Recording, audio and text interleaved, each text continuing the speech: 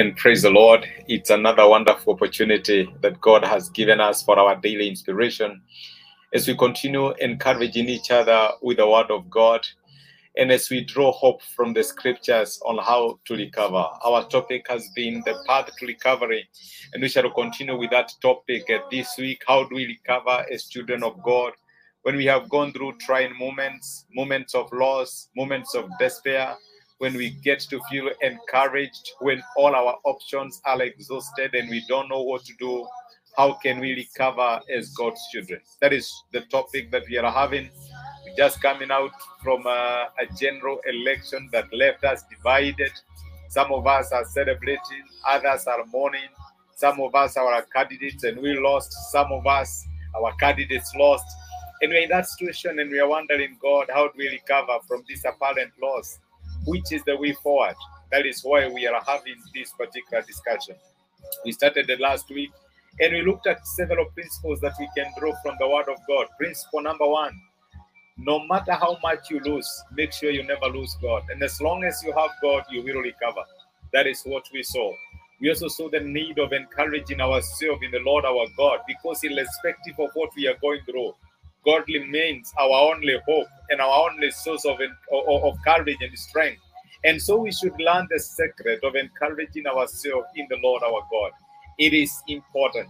We also saw the need of us knowing that God is always together with us, irrespective of whatever challenges or situations we go through in life. We are never alone. God is always together with us, and He is a never-present help in times of trouble. And no matter what, we can recover. What about rejoicing in hope? We don't have it, but we know it is going to end well. And we saw the need of us encouraging ourselves in the Lord our God and rejoicing in a hope, knowing that God will make it better. God will make it well. It might not be promising now, but let me tell you that when you keep hope alive, God will change the story. And this week we continue with the same story. And today I want us to see the need of choosing our responses. Let me tell you, somebody said that life is 90% what is 10% what happens to you, but 90% how you respond. So our responses, and especially during difficult moments, during moments of loss, when we are feeling down and discouraged, our responses are very crucial and very key. And I am reminded of a scripture that is there in the book of Habakkuk, chapter 3. I'm so sure it is a scripture you have heard there before. And I want to read Habakkuk chapter 3 from verse 17. This is what the scripture says. Although the fig tree does not bud and there are no grapes in the vines, though the olive crops fail and the fields produce no food, though there are no sheep in the pen and no cattle in the stores, yet I will rejoice in the Lord. I will be joyful in God, my Savior. The sovereign Lord is my strength.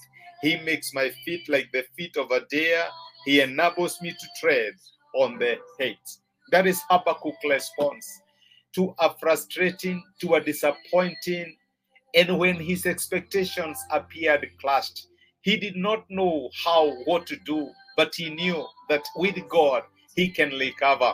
And so he was very careful in choosing his response in the face of discouragement, in the face of disappointment. He was very careful the responses that he chose. And the prophet said, as much as things did not turn out the way I expected, as much as there are no crops in the field, and he gives a graphic explanation of it. Although there are no figs in the trees, in the fig tree, and there are no grapes in the vines, the olive crop has failed, and the fields have not produced any food. There are no sheep in the pen, there are no cattle in the stores. Yet, oh yes, yet I will rejoice in the Lord. I will be joyful in God my Savior. That was the prophet's response. And let me tell you that we serve a God who turns our mourning into dancing. That is what the scripture says. And he exchanges the ashes of sorrow, the ashes of defeat, the ashes of failure with the garments of praise. That is what the scripture tells us. And so to walk with a heavy spirit, to walk with a heart that is discouraged, to despair, and even to reach the end of yourself is almost like you're walking naked before God, because God likes clothing his children with the garments of praise. God likes clothing his children with the beauty instead of ashes. And so when you have ashes, when you have sorrow, when you are going through this difficult moment and you appear hopeless and desperate, that is similar to walking naked before God, who is a specialist in exchanging our sorrows with the garments of praise. That is why it is very important for us as children of God to choose our responses when we are going through difficult seasons of life, trying moments of life. That is why it is important for us to know how are we going to respond when things don't work out the way we expected. How do we respond? As Paul the prophet, he said, yet amidst all this, I will rejoice. My relationship may have failed, but I will rejoice.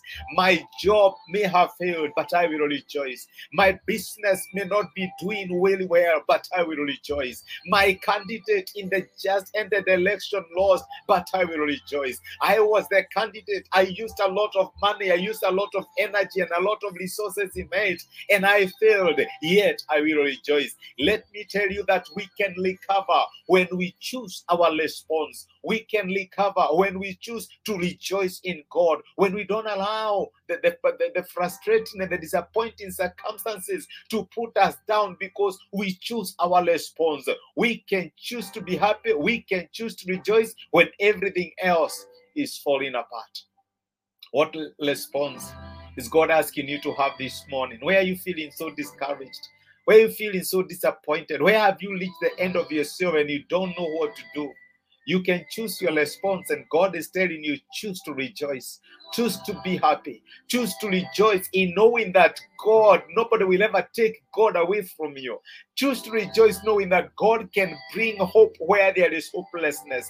Choose to rejoice knowing that God can change your story. This is just a break in your story. It is not the end. This is just a season. It is a stage. Your story has a great ending, and God will make sure that you don't sign out of this life in shame. Check your response. Don't just respond like everybody else does. Rejoice. Choose to rejoice in the Lord your God, because you surely know that he holds your life in the palm of his hands. Thank you. Let us pray together. Gracious Father, in Jesus' name, we honor you and we bless you, and we are indeed very grateful for speaking to us and encouraging us through your word this morning. And thank you because of reminding us that our responses are key for our recovery when we are going through trying and challenging moments. The prophet Habakkuk chose a response to rejoice and to be glad in you. And I pray for my brother and my sister who may be going through difficult and challenging moments and circumstances today.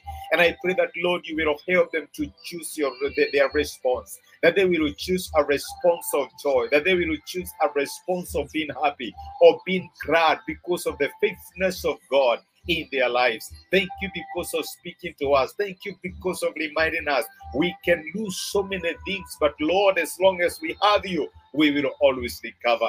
We are grateful for being the source of our encouragement and our inspiration this morning. Receive honor, receive glory and praise. For this we ask in Jesus' name. Amen and amen. Thank you so much for joining me for this particular inspiration. I don't take it for granted. I pray that God will always grant you grace to recover from whatever situation you find yourself in, because his grace is always sufficient for those who wait for him. Have yourself a blessed and a glorious day ahead. And thank you so much.